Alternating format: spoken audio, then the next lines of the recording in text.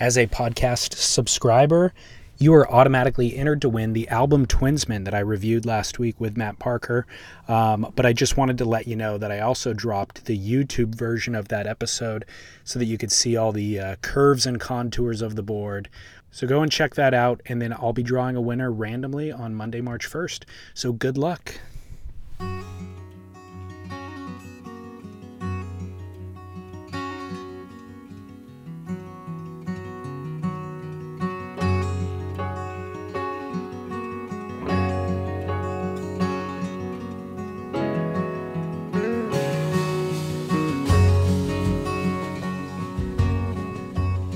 Today's episode is with Zach Plopper of Wildcoast, and we're discussing that 30 by 30 initiative that the WSL has been asking you to sign and that many professional surfers have been decrying.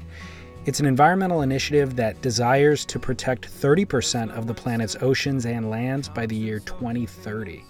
What's troublesome about it is that each country, each government, and an endless number of bureaucracies and organizations have a different interpretation for how to protect environments, which environments to prioritize, and some governments don't actually have any plan in place for how to execute any of this.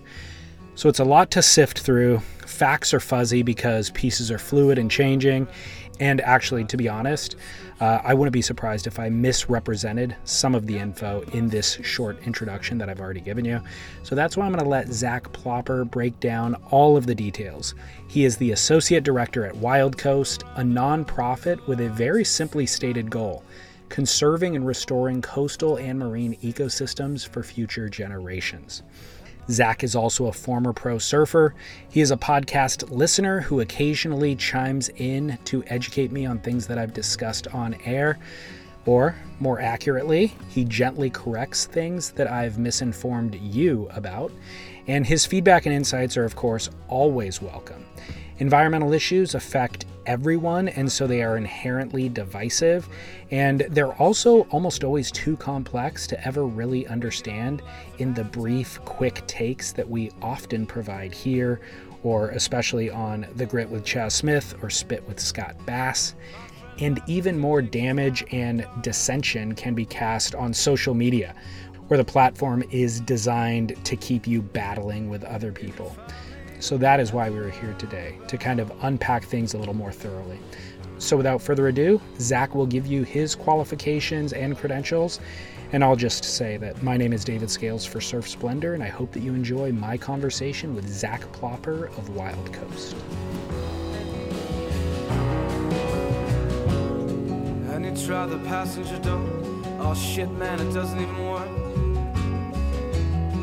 And you've cried like you've never seen water.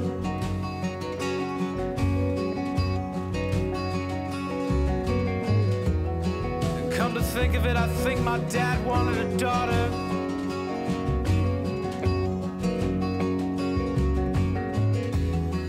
You can find me at the roundabout. Wildcoast has entered the chat. We are in the room. How's it going? Just in an endless cycle of editing. Yeah, I bet. You got a lot going on. Yeah, what are you up to? Took a few days off this week. It's my wife's birthday tomorrow.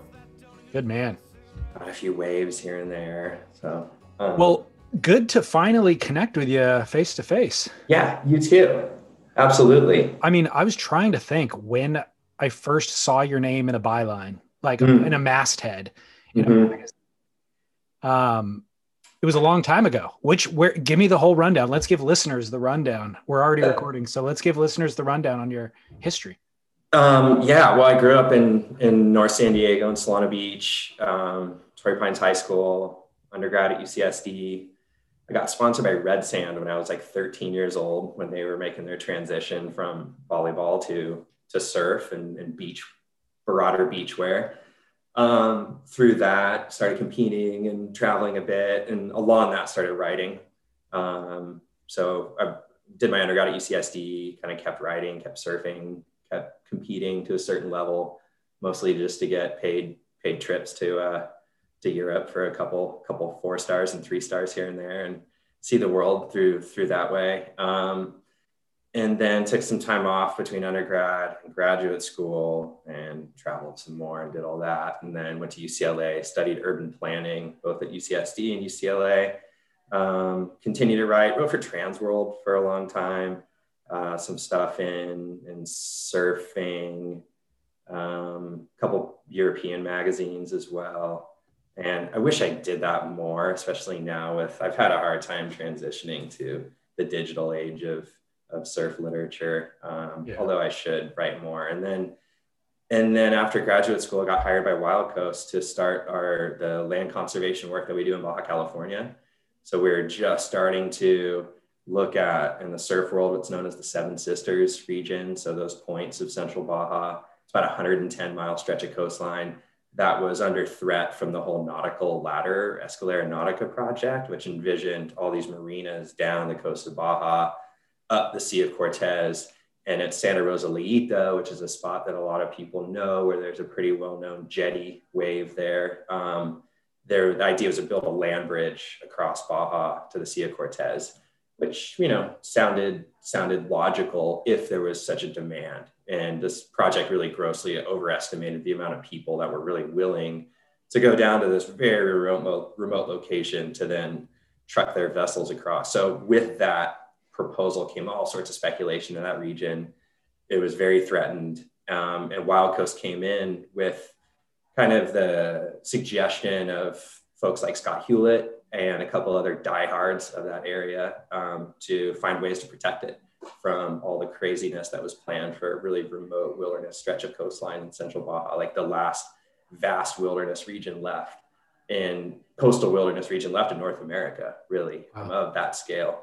And we actually convinced a group of funders in the US that this was a priority area. And we started to get money to start purchasing the points and bays, which are both the most ecologically significant, the most threatened, and the best surf spots. So that worked out in being able to still pursue my interests of wave riding and couple that with my work, and did that for 5 years. It's still an ongoing project. We've protected about 38 miles of coastline, and it's set aside for open access so people can still go enjoy it, obviously, and camp and surf and fish, but it will not be developed. And we work really closely with the ranchers and the fishing cooperatives that are there. Quick step back, we're a binational organization. So we're a registered nonprofit in Mexico and registered nonprofit in the United States. And about half of our staff of 20 is in Mexico, half our staff's in the US. So a lot of our program staff are really based in the communities in which we work. So it's not like, the gringos coming in and telling people how to protect their land. It really comes from within. And then I transitioned into other roles at Wildcoast. I helped get our Marine Protected Area program going in California, and then became our associate director. So now I directly support our work from Oaxaca and southern Mexico all the way up through the entire California coast. So that's the quick breakdown on me and Wildcoast. So who is Wildcoast and how was it started? Right. So we're a 20-year-old organization, international conservation team founded by Dr. Serge Dedina and Wallace J. Nichols. Serge is still our executive director today. He's done a lot of writing in Surfer's Journal and a number of publications. He's also the mayor of Imperial Beach. Our mission is to conserve coastal marine ecosystems and address climate change through natural solutions. And what that looks like is we establish and manage protected areas. So we're an ecosystem-based conservation group. We focus on these large, intact coastal and marine areas. And then we work on policy to strengthen protections in those areas. And then thirdly is working directly with the local communities as the stewards of the resources and wildlife that are there. So the whole Seven Sisters project is one example of establishing a protected area. We work with the local communities to manage that. We work closely with the Mexican national government to manage all their big marine areas. A lot of them are home to coral reefs. Very limited capacity to manage these places. Huatulco National Park in Oaxaca is one of them. Cabo Pulmo National Park in southern Baja, another. And they'll have some on-site staff, but as you know, the visitation to these areas is huge. People come from around the world to dive and surf in some of them. And so we're working on how can people still visit these areas and have as little impact as possible. So we've installed, for example, mooring buoys in some of the coral reef areas so vessels can tie up to these mooring buoys and not drop anchor all over the coral reefs that they're there to enjoy. Down in Oaxaca, we're working on these sea turtle nesting beaches where a million sea turtles a year will come and lay eggs, like undoubtedly the most important sea turtle nesting beaches in the world, and no capacity to monitor that against poaching or very limited capacity or development threats. So we've been able to set aside some of those beaches for conservation. And then in California, working around the marine protected area network that we have, the state managed network that was set up in 2012. Similarly with Mexico, although you think we have a lot of resources in California, there's not a lot of resources to manage that network and to adaptively manage it. So we can change rules every so often, and what's working and what's not working. Is there enforcement? Who's monitoring? And Wildcoast came in as a really key partner in trying to figure that out. So working with a lot of the fishing industry, the commercial fishermen, rec fishermen, tribes, researchers. And part of that, or an extension of that, is the conservation of our wetlands, as well as the conservation of mangroves in Mexico. So we have a blue carbon program. Blue carbon is the carbon that's stored in coastal and marine environments, particularly mangroves, as tropical mangroves. But in California, that means salt marsh and seagrass. So all of our coastal wetlands, Southern California, you think Bolsa Chica or Upper Newport Bay, San Diego, San Alejo Lagoon, San Diego Lagoon, a lot of these are right next to some of our best surf spots. And they're actually carbon sinks. So in addition to all the wildlife that's there and, the recreational value, they actually capture and store a huge amount of atmospheric carbon. And that's an area that we're working on researching with Scripps Institution of Oceanography to figure out how much carbon is stored in San Diego and California's wetlands, look at what's at risk. So if these areas are to be degraded from development or pollution or sea level rise, that carbon's going to get released into the atmosphere. And California needs to start looking at that. And how are we going to better protect these? Same with mangroves in Mexico. We've been able to protect about 10,000 acres of mangroves so far. In the area that we're working, hopefully to extend that protection, is about 38,000 acres. And we've estimated that there's about 20 million metric tons of carbon stored there, which is about the average American's annual carbon emissions of about 20 million people. So it's significant. And that's an area that, with climate change and the 30 by 30, global initiative, needs to look at these areas better, because pound for pound, acre by acre, they're going to help us the most get out of climate crisis. So it's fairly extensive, our work, but it's rooted in coastal marine ecosystems and how do we best protect those places, and at a big, big scale. How do you pick projects to be involved in, and where does the funding come from? Yeah, so our projects, we look at the areas that are most at risk, and we're really open to working anywhere that's in need and that we can bring value to. So we have a lot of experience in the areas that I've been talking about, and we've been able to slowly expand our work to new areas of Mexico and new parts of California. Now we're looking at potentially working in Venezuela through our Mexico division. Through our Mexico division, we've worked in Cuba in the past. And our funding is largely reliant on foundations, so private foundations, both in the US and Mexico, and even some international. We have some government grants, kind of multi-year government grants. State government in California funds our wetland restoration work, for example, and then private donations as well. So some individual donating.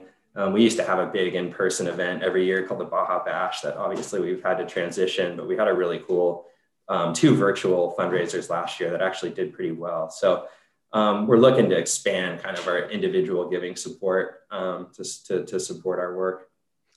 Is the scope of your work limited by funding? Always, but we can affordably look for new opportunities, especially in kind of this more virtual area that we have a broad enough network around the world of partners that we can communicate and, slowly start to cultivate new projects. And then once we have an idea of what we could do, we'll go after funding to do that. But yeah. I always think about like that bottleneck, or I'm not even sure if bottleneck's the right word, but this kind of a nexus of clearly there's endless issues that you could be involved in.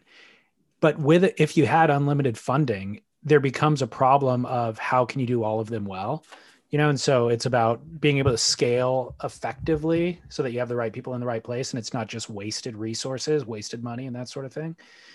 Or getting 100%. involved, or getting involved maybe in things that you aren't educated enough about to where you just go and spin wheels and create commotion. Yeah, absolutely. And we've had to say no, over the years. Either it was beyond our scope or didn't have the impact that was worth our investment.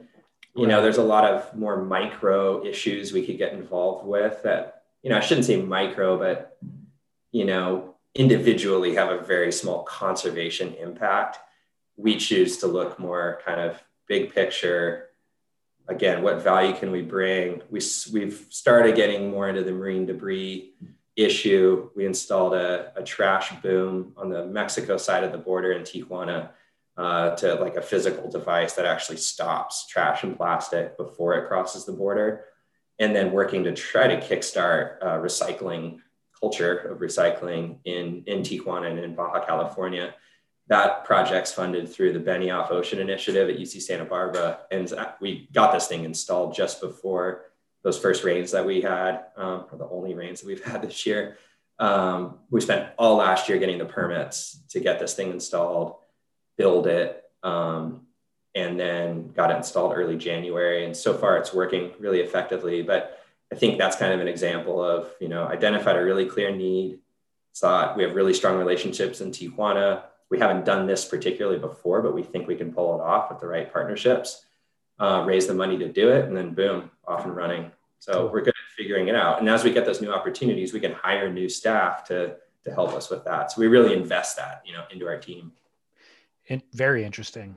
The reason why we wanted to chat today was about the 30 by 30 initiative, which apparently is a global initiative. And we've spoken about it I spoke with Chaz about it on a podcast, and feels like the surf media is touching on it occasionally. And the WSL is the one who's obviously promoting it the most, asking for people to sign up.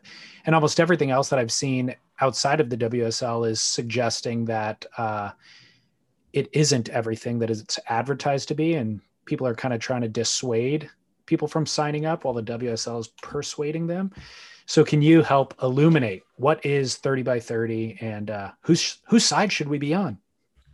Great question. Yeah. And then, great opportunity to kind of share hopefully some insights. There's a lot of assumptions. There's a lot of misinformation, and there's a lot of unknowns about this. But okay. Yeah, the 30 by 30 is a global initiative that was launched in 2016 by the United Nations Convention on Biological Diversity.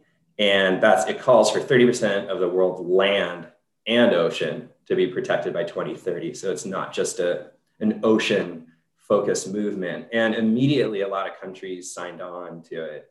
Belgium, Costa Rica, Germany, United Kingdom, Portugal, I think Sweden as well. And, it's to address really two things: is massive species extinction, which, scientists are calling the sixth major extinction, where we're going to lose more wildlife than in millions and millions of years. And also to improve climate resiliency and address climate change and avoid climate catastrophe.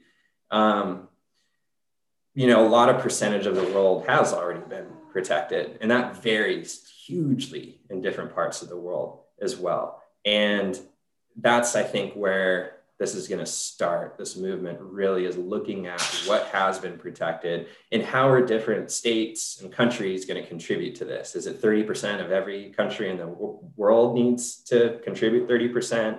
That probably doesn't add up. There's going to be, protections of the high seas, for example, that are outside of any federal jurisdiction that are going to require huge intergovernmental cooperation to get that done somehow. So there's a lot of unknowns about this movement. And looking at the United States, we've already protected about 26% of our marine environment. And that might be an underestimate. In Mexico, it's about 11% of their land. And I think about 20 23% of their oceans already protected. Australia's protected already 36% of its marine environment. So in a way, they're already there. But what's lacking in a lot of these, even if we're at 30%, it's the management and the true protections that are in there. And are we protecting the most important things? You can't just draw a line, a square on a map, and that acreage is protected. So I got my 4-year-old here. That's fine. We can edit. Quick second, buddy. Okay. Yes, absolutely. So US is about 26%. California, we have various protections already. So California has a statewide marine protected area network that covers about 16% of state waters, more than 500,000 acres. The levels of protection there are very different. There's some areas that are full closures and you can't do anything in terms of extractions. Others you can fish, even commercial fish for a certain extent. So California's MPA network allows for, there's still to be human use and extraction at a certain level. But the whole 30 by 30 isn't just about, this is, I think, the trigger word for a lot of the ones that have kicked back, especially out of WSL's aggressive campaign on 30 by 30. It's not just about fishing. It's also about oil and gas exploration. It's about deep sea mining. I think most surfers could agree they don't want new oil rigs right offshore. But the fishing particularly aspect of it is a trigger. And understandably, California had a kind of a rough process to establish the marine protected areas.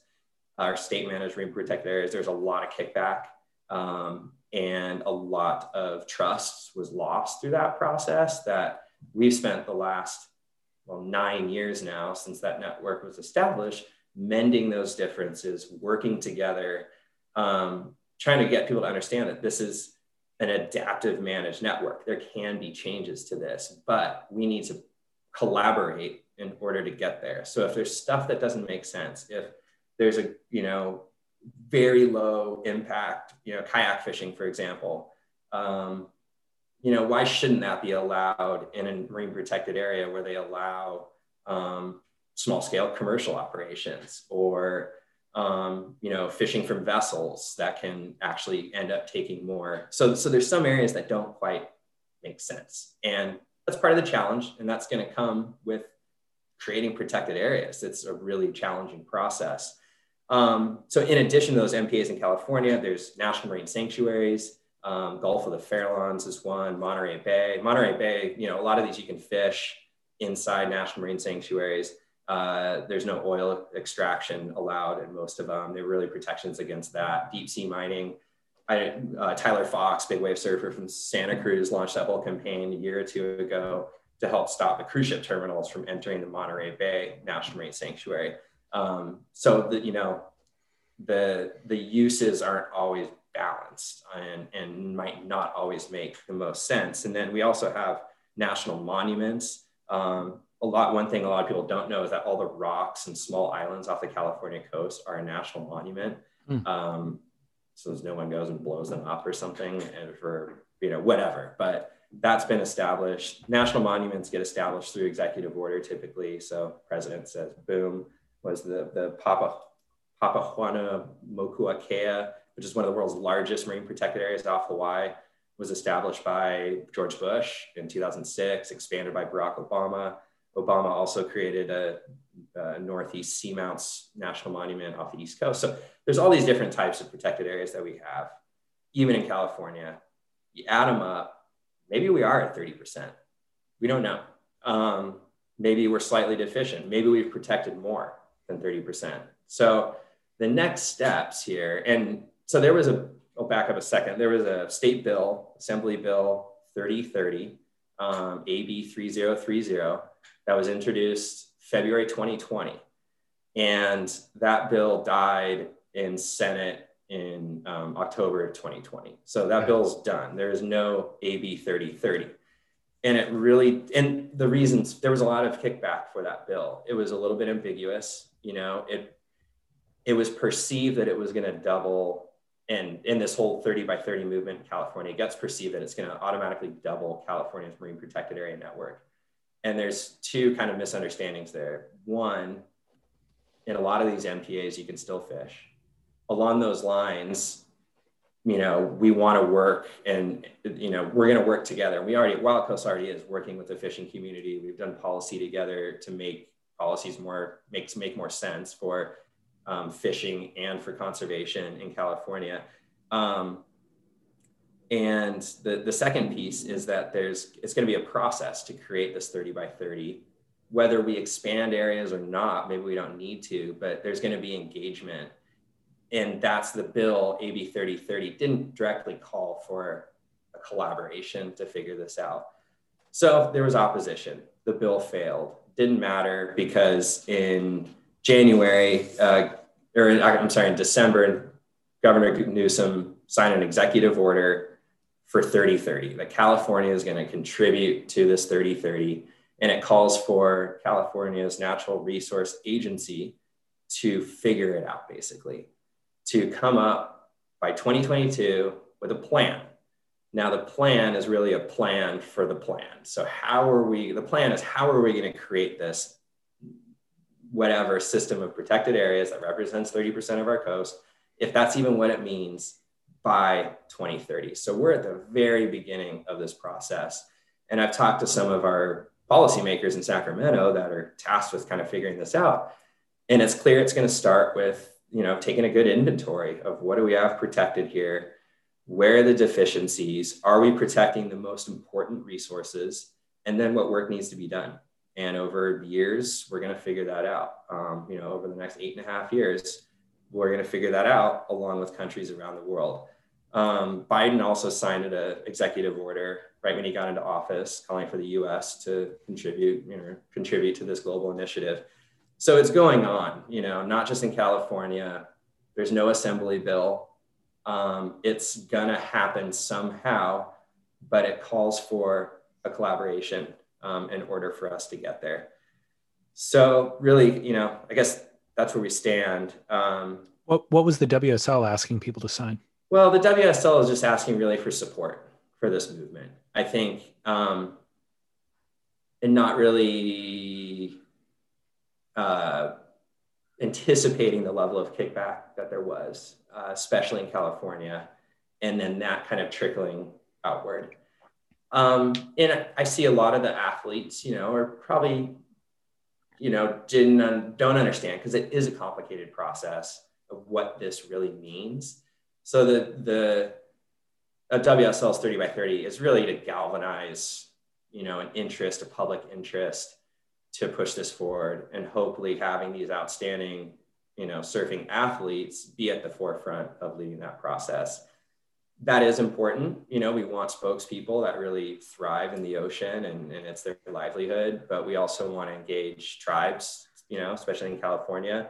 San Diego County has more tribes than registered, federally recognized tribes in any other county in the nation. And those were traditionally tribes that access the coastline, the mountains, the foothills, for the past 200 years have been relegated to these mountainous areas or, inland reservations, yet there's still cultural significance and heritage sites on our coast so just for example, we need more tribal voices leading this effort and really getting everybody, all the stakeholders involved. So it's not just about surfing.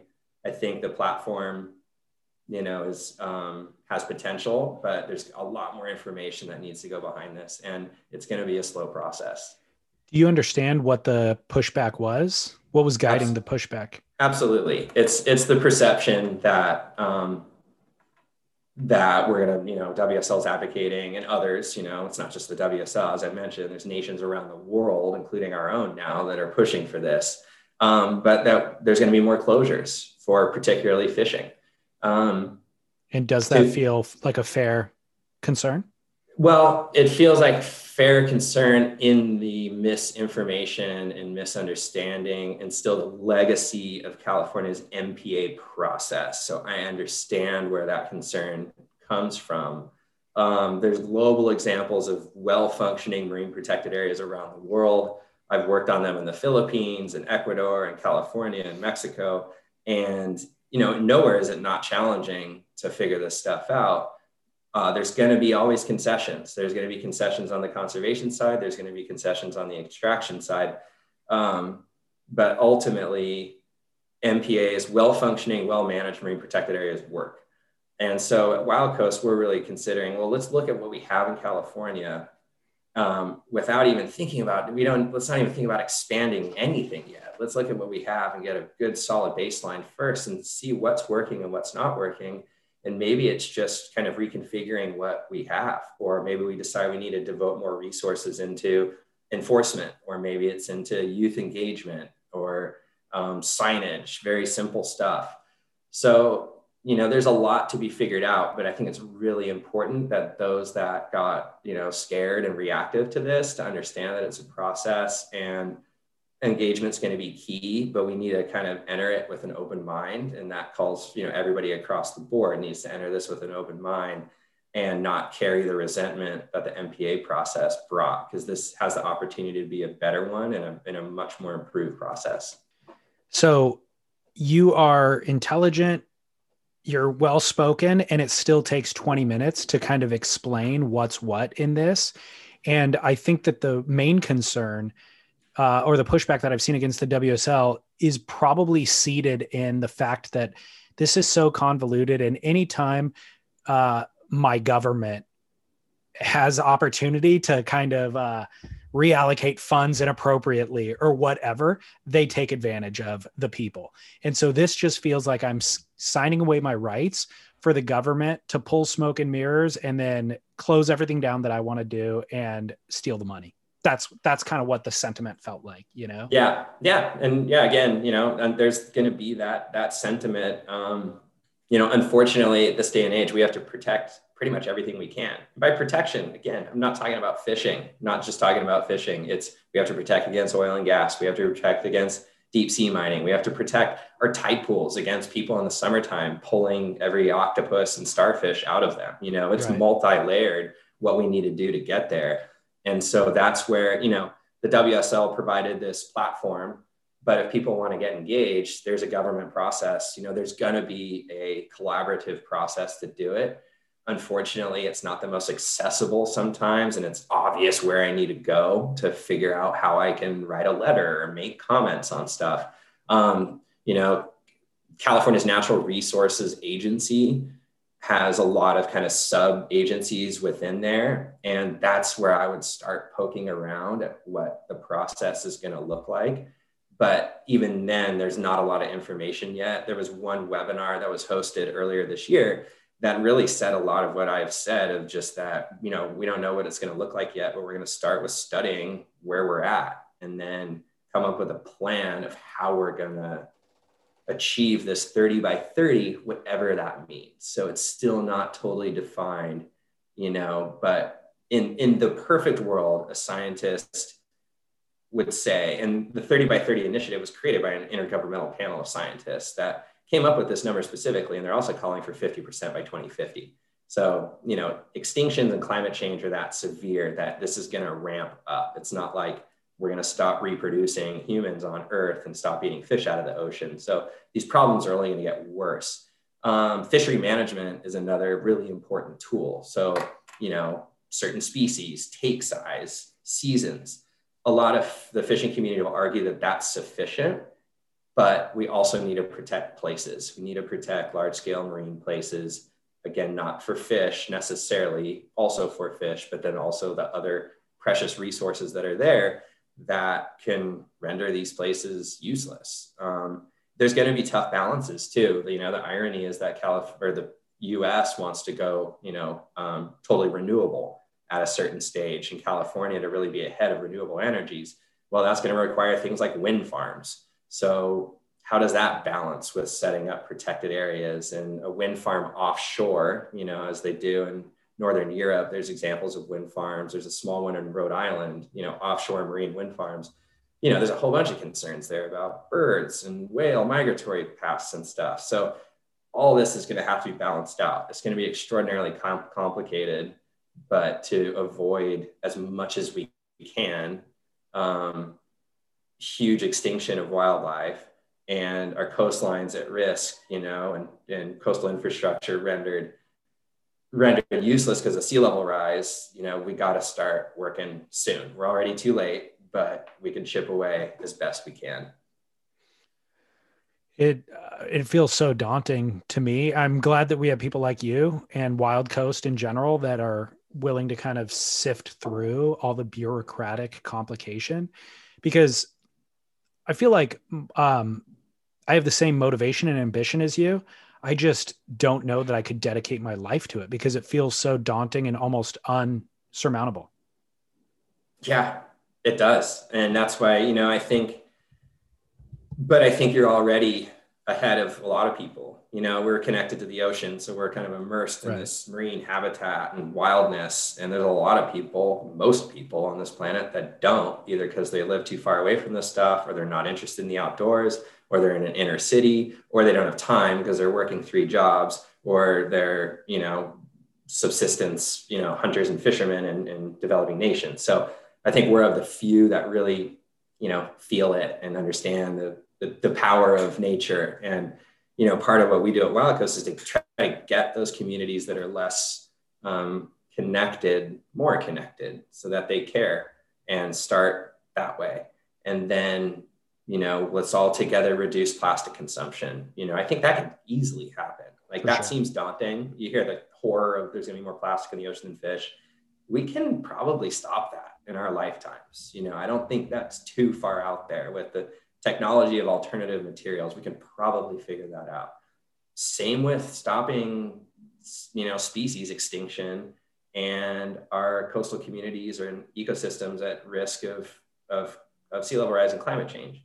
That's a little more daunting, I think. Requires, it's harder to see those impacts, although they're becoming more and more frequent. We need to get past the sensationalism on both ends, I think, too. That's so true. So with speaking of sensationalism, with the WSL, the way that you just explained everything to me now makes me feel like the WSL was correct in promoting this cause and getting behind it, and that the backlash was incorrect. Do you have an opinion on that? Yeah, I think I would have anticipated the backlash. Okay. That's a lot of that's not going to go away, but a lot of it can go away with a little bit more information and context, I think. So there's those that in California knew the MPA process was really challenging, lost a lot of trust in especially nonprofits and conservation scientists, et cetera. And then there's those that just heard from a friend that this is a bad idea. That's unfortunate power of social media in this, and that stuff can spread. And comments on Instagram posts and stuff can get people to step away, like, "Whoa, maybe I shouldn't promote this because of the kickback that's coming from my own community." But a lot of that's just the misinformation. So, I think what we want to do at Wildcoast is make it as clear, and palatable to people, and be really clear about the process and the steps that we're going to go through here, and listen. 2022 is the 10-year review of California's MPA network, and there will be virtual and hopefully in-person forums across the state to talk about, okay, how are these MPAs working? And we're working on, facilitating that forum so people feel heard, the right information's getting out, the science on how things are going as much as possible, and identify the gaps. To me, that's a real launching point to the 30 by 30. So it's the engage, even though we have MPAs in these protected areas already established, the engagement never ends. Yeah. Peter Douglas was the late coastal commissioner from California, and said that places aren't saved, they're always being saved. It requires endless effort to protect these places. Like, no day goes by where something doesn't need to be done, whether that's programs, signage, enforcement, monitoring, et cetera. As kind of an expert in the space, somebody who obviously has surfed their whole life and works for environmental nonprofit, how do you feel about the WSL's Pure initiative? Well, I think it's awesome in that the former ASP never had anything like that. I'm sure there was small give backs here and there. I know there was some good intentions in, promoting public health clinics in some of these places. And there was money that got into these communities where they had events, but there was never like a clear philanthropic wing of professional surfing. I think that's really cool. I think they have done a lot of good work already. And, this was trying to bite off a really big issue. And, to me, kudos to them for really going for that. And I look forward to hopefully working with them on the messaging and what this process really means, and to keep the WSL engaged, for the next 8.5 years or more as we work on 30 by 30. So I think the intention was good. It hopefully opened the eyes. It got us to have this conversation. Hopefully it'll get more people to have conversations about this. And, we can work to protect our surfing environment and planet together. Do they have the right staff in place to run that type of an initiative? I think so. It's still a small staff, a small team, but they're highly educated, highly motivated, really from kind of diverse backgrounds. I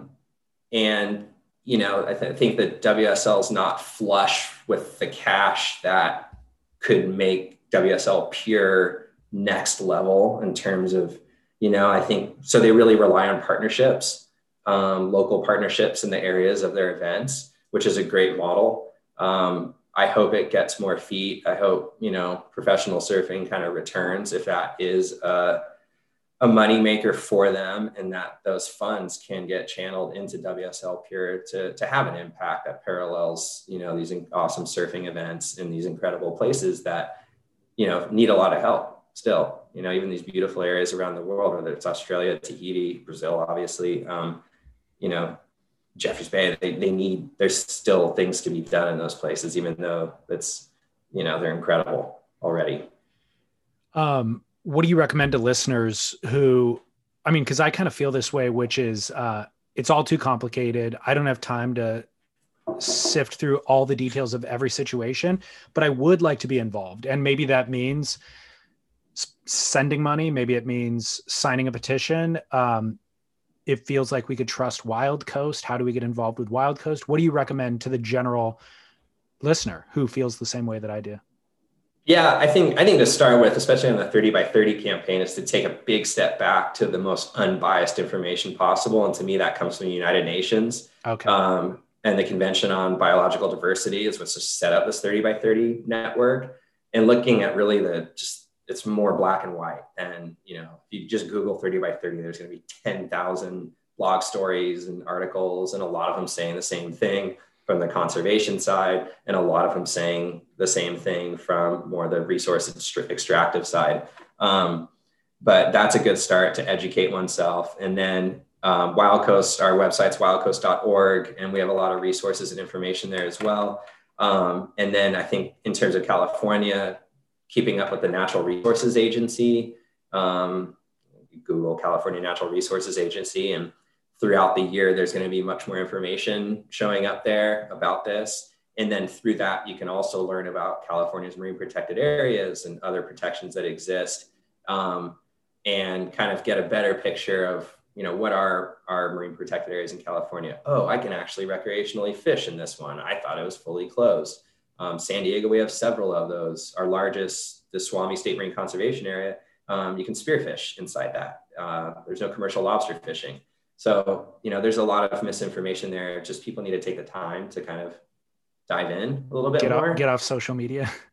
Maybe a little time off social media and a little bit more into the hard facts. Yeah. But it's funny. I try to assess that sometimes because it's like, even though it's a cesspool, it is drawing attention. Like there's no such thing as bad publicity in certain ways. So the fact that we're even having this in-depth of a conversation was because the WSL promoted it and people retaliated against it. So now we're talking about it and getting to a truth, And that's a really good point. And so I think social media, you see something you don't like, rather than just, slandering whatever organization or person on messages, that gets you nowhere. It's a lose-lose. I've realized that. And watching people that I know in power not getting engaged because they did in the past. And that's a lose. There's no winning there whatsoever. but maybe taking that dialogue to the next level. You don't have to do a podcast about it, but maybe having a conversation in the parking lot about it. I've done that with a lot of my friends at Seaside, where I've grown up surfing, that are fishermen that didn't like the MPAs when they were established. And we've worked together and had great conversations. And a lot of them started, with a pissed off Instagram post about something. So I think that's important. It is a good introduce the topic, see what the contention is, but then let's look for a solution instead of just being mad at each other. Yeah. Back to your surf history and background. Were you featured in the Daredevil films? I might have been in one of maybe had a wave in one of those. Yeah. I've been in a couple C- grade videos. How dare you? Those Daredevil films were awesome. Far surpasses. Oh, I'm not talking about Daredevil. That's amazing. Okay. Seth Elmer section is ingrained in my mind to this day, but no, but far worse than that. Yeah. Gotcha. I was trying to think where the footage that I've seen was, but when you said Red Sand, it was like, oh, that's right. I have a stack of magazines here from like that era. I want to go through them and find. Was Cody Steele on Red Sand? Cody was on Red Sand. That's right. Flynn Novak was on Red Sand. Jamie Sterling, a couple of guys I haven't heard from in a long time. Max Hoshino, who maybe you heard of, maybe you haven't. He's a doctor now. Oh my gosh. Still ripping so hard. I went to Europe with him to do some WQSs years ago, and people were just blown away. And he brought his biology book because he was applying to medical school on our surf trip and read the entire thing, or he was taking the MCATs or something. So the guy is such a nerd, and then goes out and just kills it. And he's still doing it to this day. Xanadu shows me videos every once in a while. That's an unknown surf story. Aspirational. Absolutely. And by the way, good for him for getting out of pro surfing. No kidding. Yeah. I think he made did one or two contests, probably made the quarters in both of them, beating guys that are now on the CT, and then, making more money than they are. So for all the articles, or I guess the photos too, but the articles that you've written, do you actually keep the magazines? Do you have cutouts of them? I have some of them. Yeah, I do have a few. I got the pleasure to write for a San Diego-based surf mag called Surf Shot. That was like, oh yeah, I remember that. In the heyday of, what was this? Probably 2006-ish, 2007. They were perfect bound, 100 pages thick. I was the, associate editor and could just write whatever I wanted. I think they were paying like 15 cents a word, which is actually pretty good. So it's like, I'm going to write a 3,000 word article. And then it just crashed. That was a fun platform though, to write for. I feel like, did they try to transition to digital? They had a little bit of a website presence. It did. Yeah. They did. But, that world just outpaced them so fast. But totally, it's fun to see these little magazines coming back and, to hear what's happening in Australia. I'd like to see more of that because it's hard to replace print. I've only so much, I think I speak for other people too. Like it's hard to read a 3,000 word article on the internet. But, you know what I'm waiting for somebody to do, and maybe you would know of somebody who already has, but is just archive all of the magazines digitally. Yeah. Because amazing. Like I have physical copies of them, and they're so cumbersome, obviously, to move around and just to store. I know. That it's like, and they make those scanners now that are actually really cheap and good. And again, I agree with you. Who's going to want to read a 3,000 word article on your computer screen? However, it would be convenient just to have everything archived conveniently like that. Yeah, that time capsule. Exactly. Wish who owns Surfer Magazine now? They're sitting on all that stuff. I hope they can figure something out. But yeah, were you talking to Vaughn Blakey about that? Of the the time capsule kind of feel of these mags that from the ads to every piece kind of is a snapshot of time, which you don't get digitally because you're always going to get new ads, for an old story. Yeah. There's something special about that. Well, even I wouldn't have thought about it with ads because Vaughn said, this big Maverick swell, we should have that like a time capsule. But you just mentioned ads, and you're right. When you said Red Sand, immediately, my head went to a certain era and style of surfing and what else was in the magazine next to those ads. And yeah, that is weird that we don't have that anymore. I know. Just the 90s, the late 90s are just going to be lost in our imaginations here pretty soon. Totally. Awesome. Well, hey, Zach, thank you so much for taking the time and also for reaching out and explaining to me, you know, because I feel like Chaz and I, or just me by myself, we always misstep. We're often incorrect because we're trying to cover a lot of airtime and we're also just kind of touching on things. And you also just misspeak when you're riffing off the cuff all the time. And so I always appreciate the opportunity to go back and kind of reset and, you know, sort through things with a more fine tooth comb. So. Yeah, I appreciate the opportunity. And, you know, the thing, you know, your platforms are great for, you know, spreading good information. So maybe we can touch base again as new issues on our coastlines arise. There's endless, right? I feel like we could do it. There are a lot. Really good. Well, let me know. Okay, I will. Right on, Thanks. David. Thanks again. I'm going through changes now that have just begun under a purple sun. There's many reasons we are what we've become. I'm going through changes, ripping out pages. I'm going through changes now. Links to everything that we discussed in today's show are available on surfsplendorpodcast.com.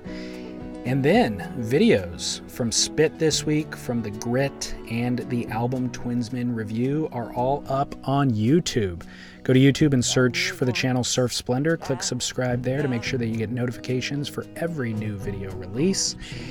And of course, we are giving away that album Twinsman on Monday. So if you are already a subscriber or if you've donated to this show this month, you are automatically entered to win, but it's not too late if you haven't. Go to our website, click on the subscribe link, and you can set up a $5 monthly donation and potentially win that board. But more importantly, you'll feel great knowing that you're helping archive all of these shows for future listeners and also investing in the future of shows, which past listeners have already done, and that's why we're in existence now.